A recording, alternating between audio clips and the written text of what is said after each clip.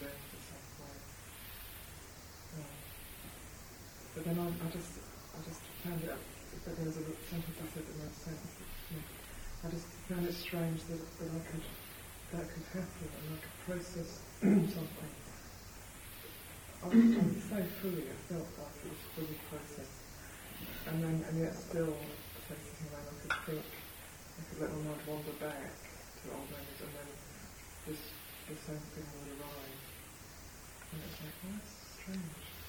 But then what you said was, when you said the memory is not the person, that was like, oh, that's what it is. It's like, because the person who I am now, the person who this stuff is with, we're not the same person. We're not the same people as we were back then. And we've processed a whole lot of stuff. We've come to a place where it's good, it's open. And yet the memory is still a memory. Yeah, exactly.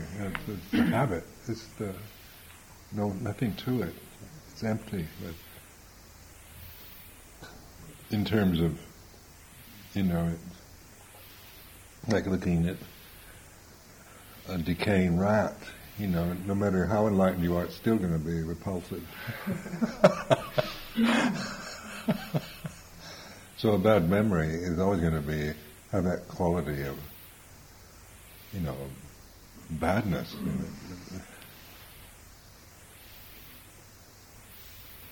This is where you see like the anatta of it all. Because we're so identified with memory and the assumptions we make around memory that when you really investigate, you see it is just empty phenomena.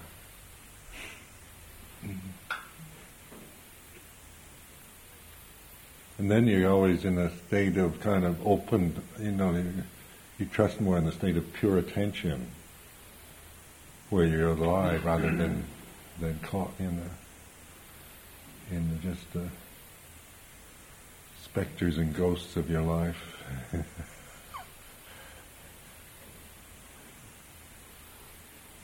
Isn't it true like when we talk about the six senses, the sense spheres, like the five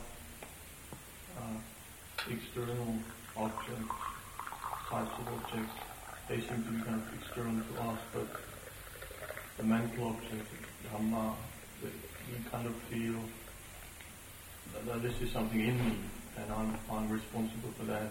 That's more me or myself than those external things. But it's interesting that the Buddha, he puts the mental objects alongside the external. Yeah. It doesn't make any difference.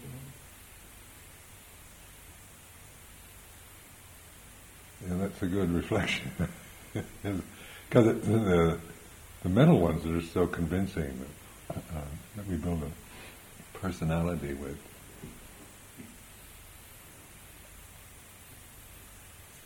It's like a fine balance though, because it's like if you just kind of dismiss it as this isn't real, then that's also creating trouble.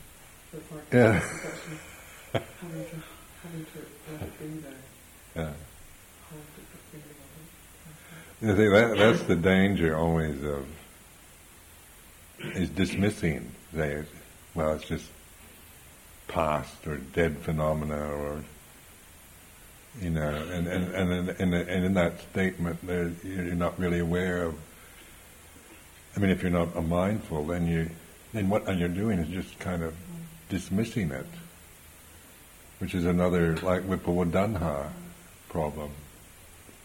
Because it is what it is, it's not to say because something is anicca dukkha anatta that it's not important or it's not significant or it's not painful or anything like that. It is what it is. So like conditions can seem very important to us. But then we can say, Ajahn Sumedho says they're all just empty phenomena. anicca, dukkha, get rid of them. Don't hold on to anything. And that then you're attaching to the ideas of to the words rather than actually doing the practice. And it's like, people. I mean, I've seen myself just dismiss stuff because you think it's only anicca. Anicca can be a kind of way of dismissing experience. Just can't be bothered. The world, that kind of thing. But then you see the suffering that you create by doing that.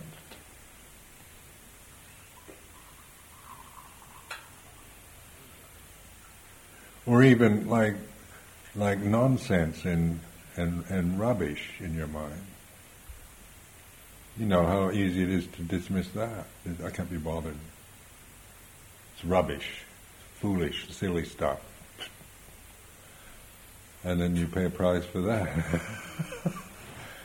Because whatever it is, it is what it is.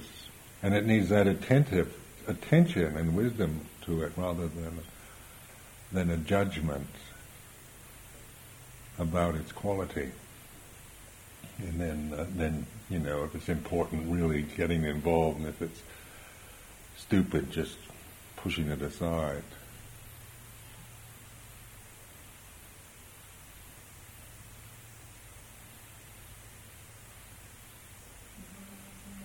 How does the unconscious figure in the Buddha's teaching in the sense of there are things that are repressed, or things that are not accessible to the mind, and then you can transcend things in the moment, but then there's all this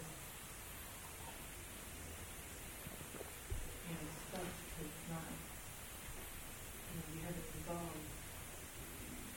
Well, how I see it is like when you get conditioned, you have a way of only experiencing certain things.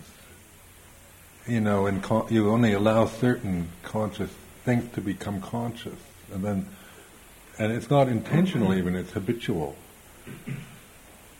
So a lot in our life is just unconscious because we've just never opened the door wide enough to include everything, and especially if a lot of fear and things like that influence our lives, fear and desire and whatnot, then a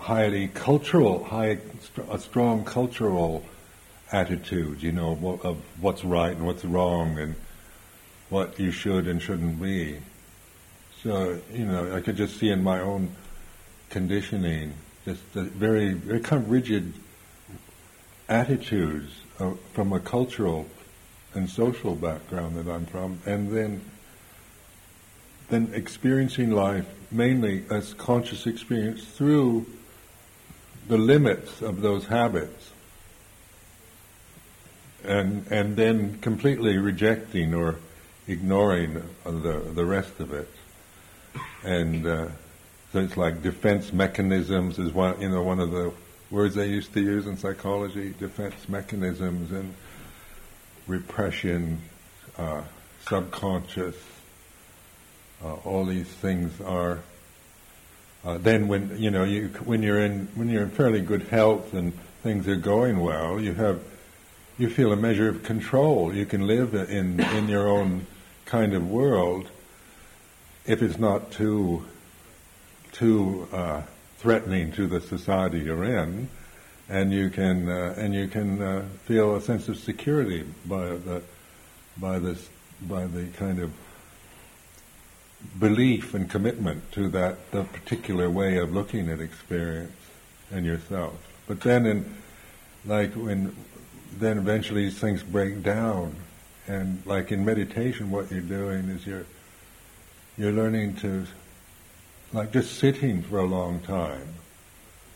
I mean, ordinarily, people in ordinary life don't sit for very long. They wouldn't just sit and be still, isn't it? If they're sitting there reading or smoking or eating or watching TV, reading a book, talking, there's always busyness going on. And then when people, I remember reading a book years ago called From Here to Eternity. This was a bestseller back in 1950 or something. And the protagonist was put in solitary confinement. He was about American military and put in solitary confinement. And he had, when he was when he was shut up, locked into a cell for I think weeks without any contact, then he started having, all his world started breaking down, and he started having mystical experiences, and a lot of the unconscious or subconscious things would come up into consciousness. And then you see that's what's happening in meditation. A lot of things that if in your ordinary life you'd never allow to be conscious, become conscious. And that's a good sign, that's a sign that you're extending, you're opening the doors wider to where you can let maybe painful or unwanted or just habitually repressed feelings into consciousness. And then, in the spiritual development, then once you let something become fully conscious, you let it go, like you were describing, it comes into consciousness, and then you can let it go. You're liberating your mind, or purifying your mind through that. Does it require that, as it comes up, it's not just being released simply because it comes up? So if something comes into the conscious mind, then it has to be mindfulness is the way of letting it be what it is, and letting it, because not to, the more you can just accept what you're feeling with this more like metta, a non-judgmental awareness of it, then you are liberating. It's a liberation. But if you're judging it on a personal level, then you're making you get caught in a lot of complicated things around it, or you tend to try to get rid of it, or you believe, you take it in the wrong way, like you think it's something wrong with you, or you think you're putting it you can put it in a very personal way, and see it as a fault or a weakness or something in yourself.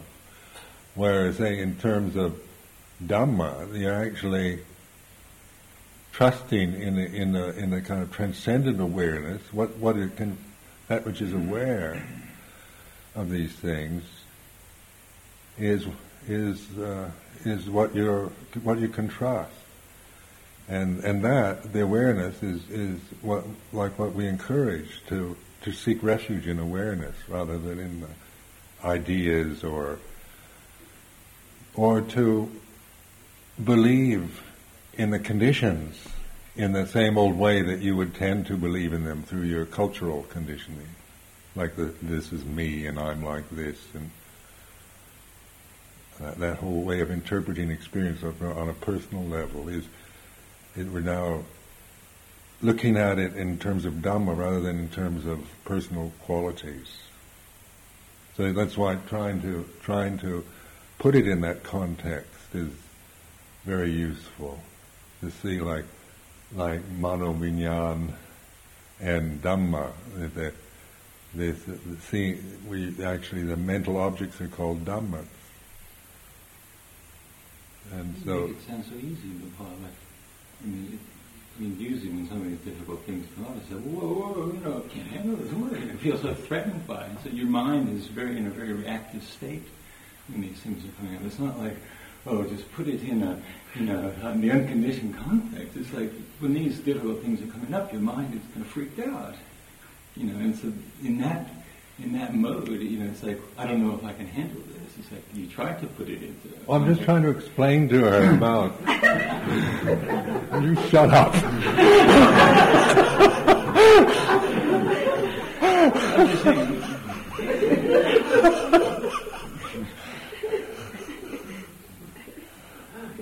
I'm just saying, from my experience, these things are a real struggle. Yeah.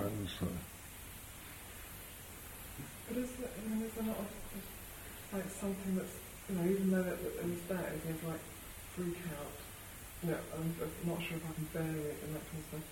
Is there not, I have, something that's saying, this is alright, this is alright. There's just a little light or little voice or something that's saying, you can bear it, it's okay, you can just hold that. It is possible, even the extreme stuff, it is possible to just hold it. Even actually, I find the more extreme it is, it's like something just clicks in automatically that says, that's watching it, that's still, actually. It's a still watching, and all this stuff is going on. A bit like you were saying yesterday, I might be kind of on the floor in tears and having it, like looking like I'm having a big breakdown. But there's something that's just saying, this is alright, just let it happen, it's just the mind. Maybe, do you experience that? Because that seems to be the key to it, really, just that knowing what's going on, and allowing it to happen.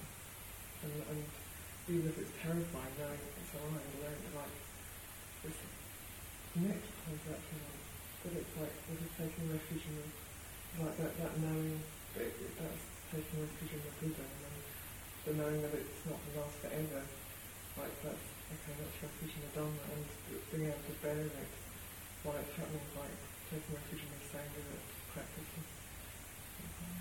It's just that. It's kind of...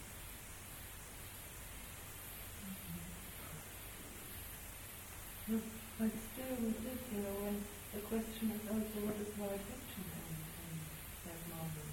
And then sometimes when you are prepared into action, you have to decide whether you stop it or you just let it happen.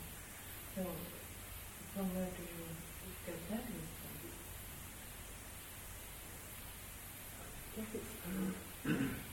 For me, it's like it's a mental, it's something that's happening in the mind. The mind is bringing something out. Something's coming into consciousness. So it's a case of, what I do is get away from people. First of all, be alone and just let this happen. Let whatever it is coming into consciousness and be expressed and finished. The idea of finishing, I guess I'm having problems with, because these things would come up, and then with cessation, if you experience cessation of one single thought, or one unconscious thing that becomes conscious, but then it, like you're saying, then it comes back. Then what is cessation?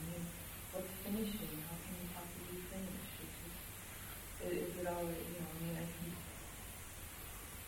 I guess I'm attached to this idea that, all this perhaps going to come out of the unconscious, it's going to be released, and just, that's it. Yeah. So like everything's clean and pristine, but obviously it keeps coming up, and you just kind of... Well, that's where just seeing the cessation of in the moment it's a kind of humbling experience, because we'd like to have it cease permanently, never bother us again, but where when you're more aware of just the cessation as it happens, and your that awareness of cessation gives you a stronger sense of the deathless or the emptiness, the amata dhamma, which tends to then give you a stronger faith in that refuge, I find just in my own practice is tremendous strength in just abiding in that state of awareness now, where because of really investigating and observing cessation, and then being able to let things cease now. Where there was, say, in the beginning, there was a lot of like you, a lot of desire for them to cease, kind of forever, and never, like one big catharsis, and then it's smooth sailing on a glassy sea. But it's not, the vipaka karma ripens in the moment, and it's true. Just like saying, like even in the suttas, the Buddha would say, "I know you, Mara." So even after the Buddha's enlightenment, and he was enlightened for years. Mara, that's the stories about Mara the tempter coming and trying to seduce the Buddha again, and having a go at him, and then the Buddha, "I know you, Mara," that kind of thing. So you become more like that. I know you. It's okay. You can be what you are, but you're not. Your relationship to it isn't one of fear or identity anymore, but more of this like somebody coming, going, but you're not getting emotionally involved with it. But for a while, it is like learning to. Sometimes catharsis helps. Where a cathartic approach can help, and then we think. Then we grab the idea of catharsis, and then we think, well, if I'm going to do a lot of screaming because that was cathartic, and then after a while it doesn't work, because the whole the catharsis really worked maybe when you weren't grasping the idea of it, but when it becomes a technique to get rid of something, then it's back to Vipavadana again. So this is where but if you're using catharsis more in order to see something, then it's more. But it can easily sink into just being a way of getting rid of something, or any technique like letting go. I found that, and I told you before. The words "letting go" were very helpful at first. Then after a while, it didn't work because I was using it to get rid of things, to dismiss. Where in the beginning I wasn't. I was doing it just more or less to observe, to remind myself, to just let this be and watch and let it be what it is, and but then after a while, and the technique kind of degenerated into a dismissing approach, and then it didn't work because of that. So this is where it's like you're not going to find any one way of doing something that's going to I've got it now, and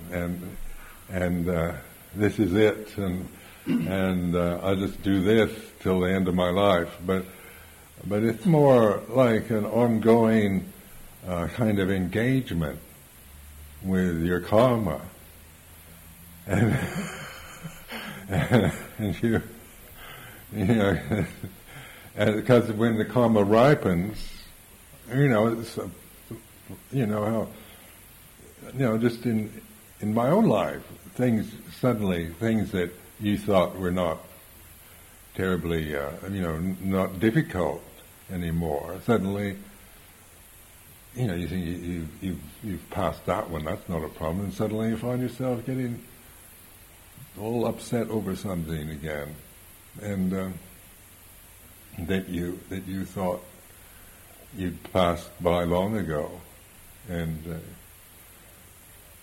for this kind of experience, then I like to reflect on vipaka karma, because it's like when this is, they say, or like Luang Por Chah used to say over and over again, vipaka, and they use the word in Thai a lot. It's part of the language. It's the results of your life that arise in the present. So, and then when the karma ripens, that means when the conditions are there, that for this karma, then it becomes conscious, and so then. So no matter what it is, it can be, very, very strong feelings or whatever, or resentments and things like that maybe you never really processed that much previously.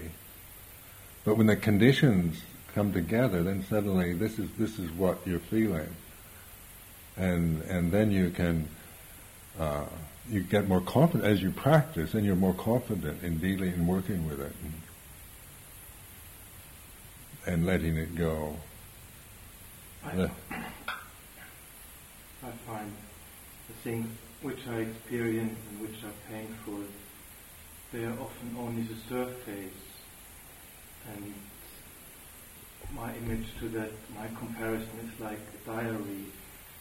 I might have diarrhea every morning and I eliminate it, maybe even mindfully, but I get rid of the rubbish, but it will come just every morning again and again until I really see deeper or go to a doctor or examine what is wrong inside. And I see it very similar with rubbish which is coming up into my mind. I can be very mindful over years and years and years. And maybe something will improve or change, but it wasn't really satisfying for me until, for many things, for the rubbish which comes up, until I look actually what is underneath. And in psychological language it is emotional conflicts which are underneath. So, for example, over months I had very bad feelings coming up about my ordination. Until I looked deeper and understood actually that there was a very strong judgment, against being in the robe and looking like this and not living a life which my father would have liked me to live, and which was his demand always on me. Until I really saw that internalization of his, actually what he wanted me, how I lived my life. And only at this point it really changed, and the rubbish didn't come up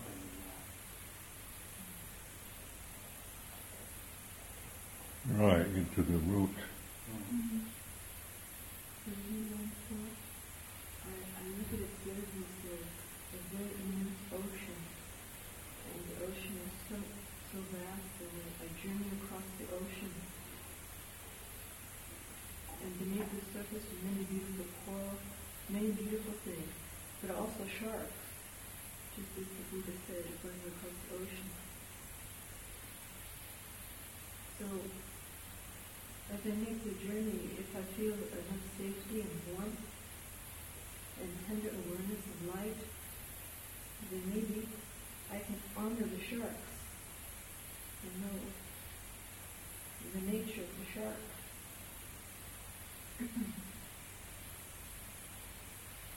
And in the journey, maybe there are fearsome waves. And as I come to acknowledge the fear and the despair, then the more truly is the capacity for me to be authentic. And I have to get the process of maybe on.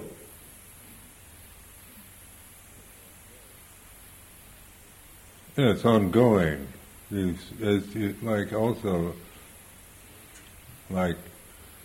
Like maybe you think at first there shouldn't be sharks. It all should be coral reefs with beautiful fish.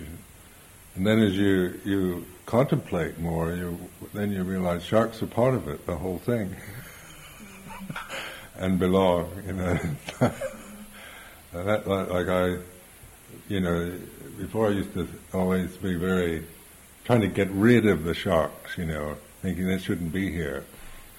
Everything should be beautiful, and these ugly things shouldn't be here. And then there's a kind of always an effort to get rid of the other and hold on to the good stuff. And then like the 8 worldly dhammas in Buddhism, like they teach that a lot in Thailand. The 8 worldly dhammas, so like they're the having high status or being having no status in the society, good fortune or bad fortune, praise and blame, happiness and suffering. So 4 positive, 4 negative, and then the Luang Por Chah used to say, well, success and failure teach you the same thing, and if you success and failure, praise and blame, and I found that very helpful reflection, because I used to think there should be praise with no blame, and success without failure, and happiness without suffering, and so forth, and then feeling there's something wrong with me because the other, because I am suffering, or I am failing, or I am being blamed for things, and there's something wrong in that. And then in the overall view, you realize they all belong. So it's like the way of, what is it, that the way of no preferences.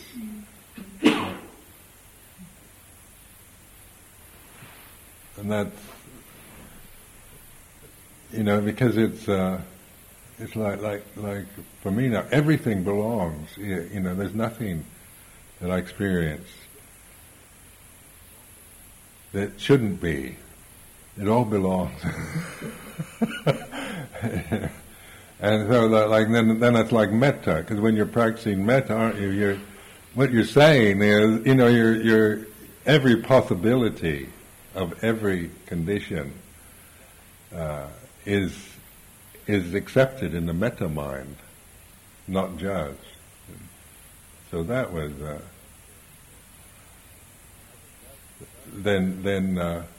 and I think that's the antidote to the highly critical mind, where you're so this is right, this is wrong, and this is how it should be, and this is how it shouldn't be, and we're very much conditioned to be critical and see things in terms of right and wrong, good and bad.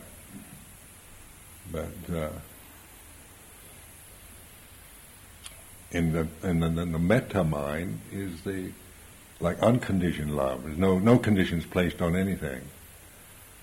If it is, things are what they are, and they all belong. So the devil belongs. The sharks belong. And then you, like just for me, psychologically, that's a relief to know that, because until you really appreciate that, then you're always caught in this, you've got to control something, or you've got to sort everything out, and you've got to make this happen and get rid of that. And so life is an endless struggle, when you're caught in that attitude. When you ask the right action, I find it helpful to reflect on, like the Buddha taught about the 4 kinds of action. And usually the 4th one is, you don't talk about it very much, but I find it very helpful to reflect on this, because like white karma with white result, black karma with black result, and mixed karma with mixed result. And then the 4th one, he said, is like karma which is neither black nor white, and which leads to the ending of karma. And the way he defined it was like the effort to let go, to abandon the 3 previous kinds of acting, positive, negative. And he also defined it as like the 7 factors of enlightenment, or the Noble Eightfold Path, which to me is a helpful reflection, because it's like the Arahant is described as one who has reached the end of karma. They no longer are adding anything to the present moment from self-view. But so when I read it, there's this tendency for me to feel, oh, I should be like that, but I can't because I still keep adding these things from the self-view onto the present moment. But then when I realize, so it's like a realistic assessment of my position that I still haven't reached the goal, so I will choose that kind of karma, that kind of action which leads to that goal. So the skillful practices like enlightenment factors, and that will gradually kind of resolve the issue, reduce this need to be adding things to the present moment. That's where the Paticca Samuppada is really good, isn't it? Where you get a clear view of just the way it is, and where you compound it with something. That became very clear through contemplating that. Just observing the process, how the mind, consciousness, and nama rupa and so forth, and just knowing that the process as an impersonal process that takes place, and where, the result of being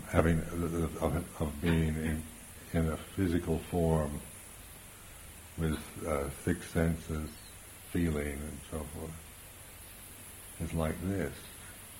And then I can see in this kind of emptiness of the mind that all this is what it is. I can see, if I'm not mindful, then I add to that every moment in some way, make it into something.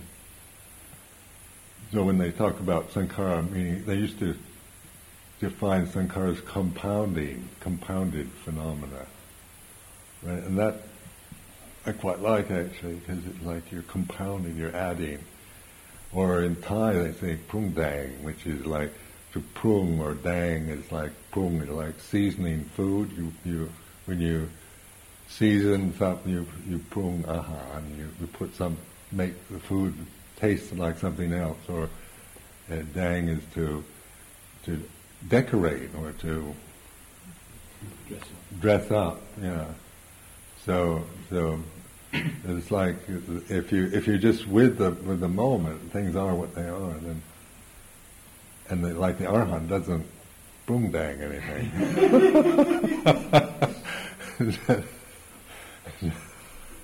It's just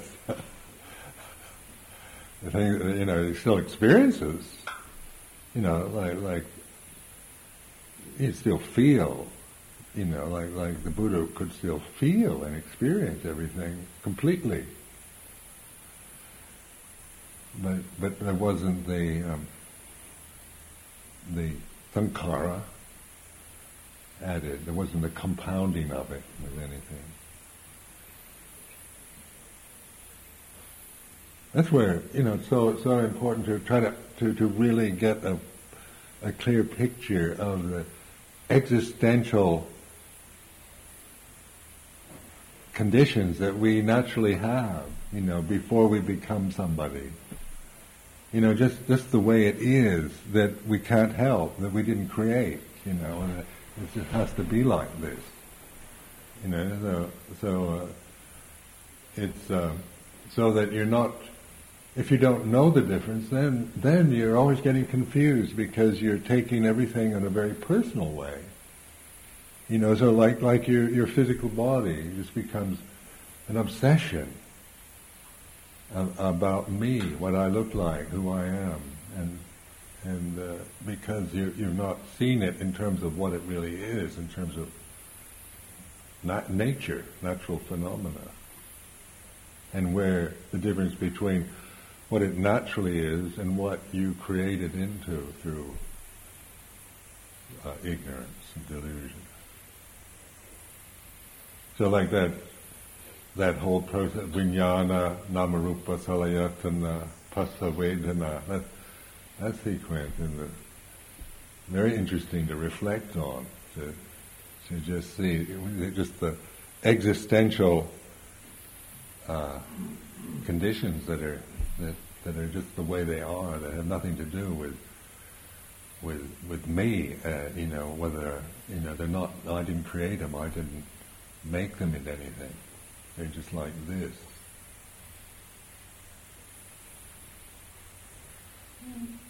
What if something feels like a bit helpless when it comes really to practical life, because as far as I understand it now, that I always take it back to consciousness is holy.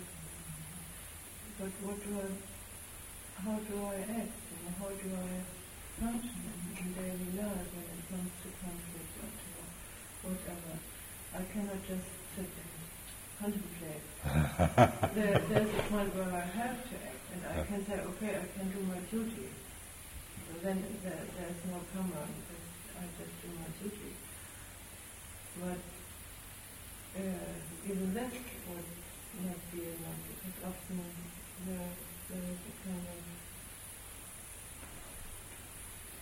openness, how to react mindfully or wisely. I just don't react under conflict, just take it as it is, or try to solve something or to find something out. I think you just have to trust yourself more. Trust the intuitive spontaneity in the present. Because if you think, if you hold on to it, like that's the thing where, what I'm saying is theoretical, is words, and it can sound very kind of cool and kind of chillingly objective about everything, and but that's just you're just trying to give the intellectual description of it. But in the terms of actual experience, then you're in the throes of emotion, and passions and so forth, and difficult, complicated situations, so in like in a meditation retreat where you say you're subduing everything, and there's more discipline, more kind of spaciousness and quiet, then then you can get some maybe perspective on it. But then the challenge is in the daily life, you see. And then I find that you just you have to learn from experience and also trusting yourself more, because if you tend to identify too strongly with just a very kind of quiet meditation practice, then think that's where then you've got it together. But when you go back into ordinary life, then you just like thrown into the maelstrom again. Then you'll always be dependent upon solitude and quietness and silence. So the big challenge is in learning to be in the middle of the inferno without getting burned by it. A lotus in the midst of the inferno is indestructible. and so that, like for me, what I've done is try like for me, being in the middle of the inferno or in the eye of the storm is when I'm in the silent place in my mind, sound of silence there. And I keep referring to that, because in that place, then I can get keep some perspective on the stuff that's swirling around me, and the fires and the storms, and trusting in that more and more, and always going back to that, training yourself, like when the formal retreat's kind of finished, and things say we're planning for this grand opening, and there'll be the weather's getting better, and things will change. It'll be and we kind of think, I don't know if I can take it. But in terms of practice, what I found really valuable is developing that sense of these symbols, like Eye of the Storm means a lot to me, or the island that you cannot get beyond, and the lotus that blooms in the midst of the inferno, because or the still point, or the axis mundi, or that kind of thing, because that you can all, if you begin to, if you're holding too many ideas about yourself and meditation and Dhamma, then it tends to, you're comparing maybe the reality of a situation with memories of a retreat situation, where if you're trusting yourself more just to go into that place of silence in the midst of the battlefield, see what happens. And even if you can't do it, but just to know that that's possible is good. Or even if you can only do it for 1 second, it's better than not being able to do it at all. And it's not even a command that you should be doing this all the time, but it's like a sense of trusting more, a kind of intuitive, trusting in your intuitive, in your own purity, in your own goodness, rather than being caught up in the doubts about your own abilities or how you see yourself on a personal level through the thoughts. And then that'll give you a kind of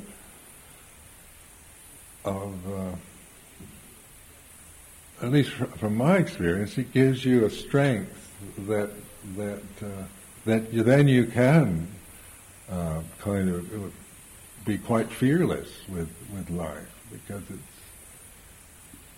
you know your real refuge and you trust in it. But if you think about it too much, if you get lost. So it's like an imminent act, just like stopping, or I just like the word silence now. Sometimes I don't have anything to do. I just sit in my caravan and I write silence on a page. Because I want something to do.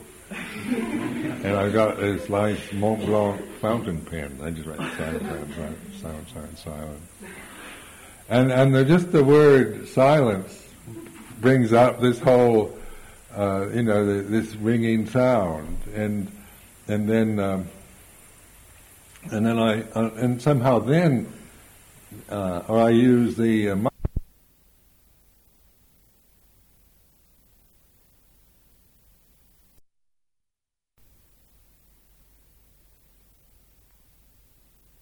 beads.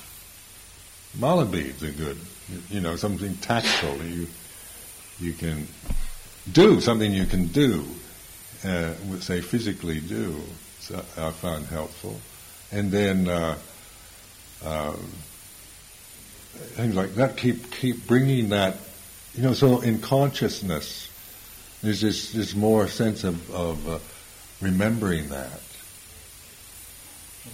and then being able to see the feelings of that you do have, like restlessness. Yeah, for me it's really where I am at the moment in my practice. It's really much more when I relate, or in everyday life, really is jumping into my emotions.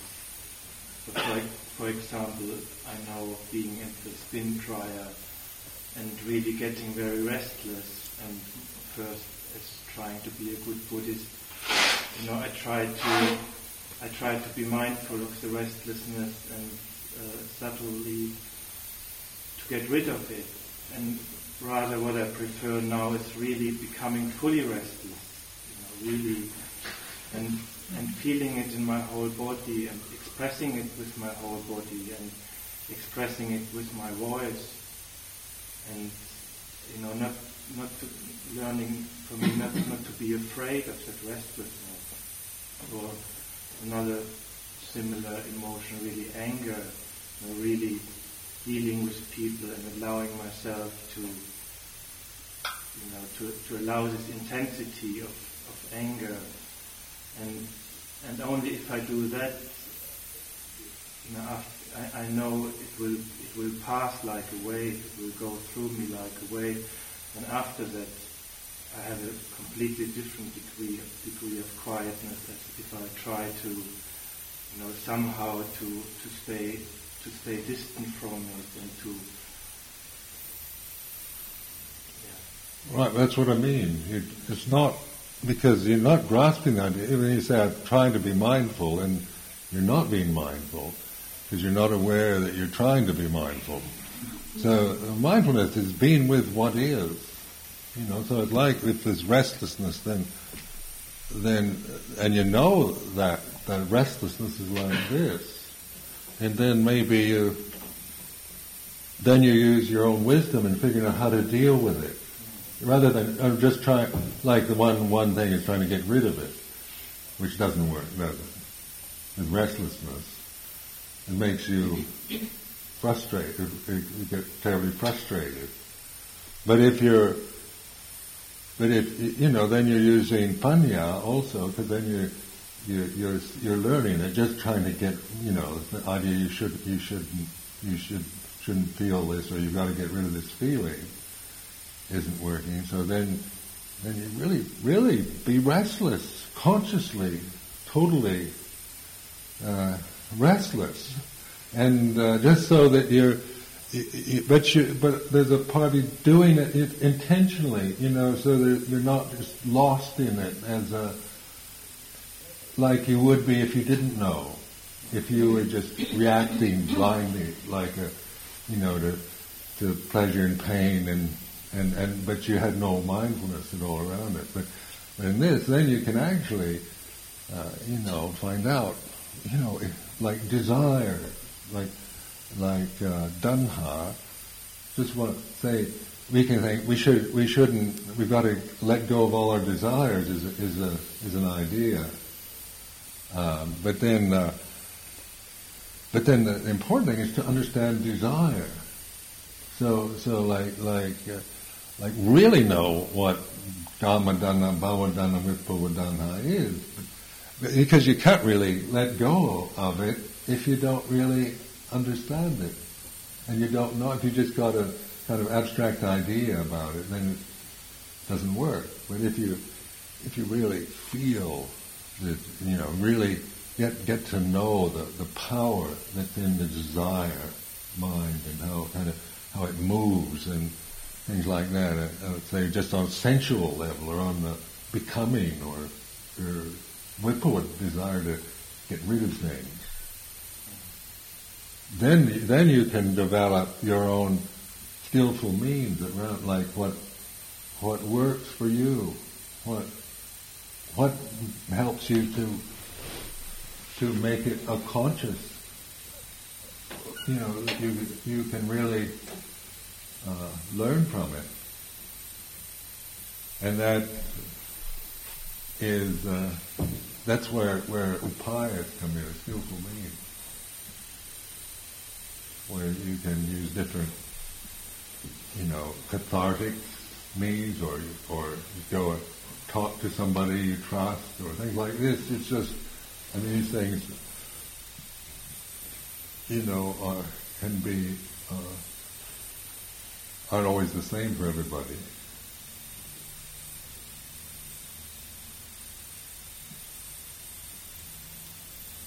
Yeah, you're developing wisdom, see.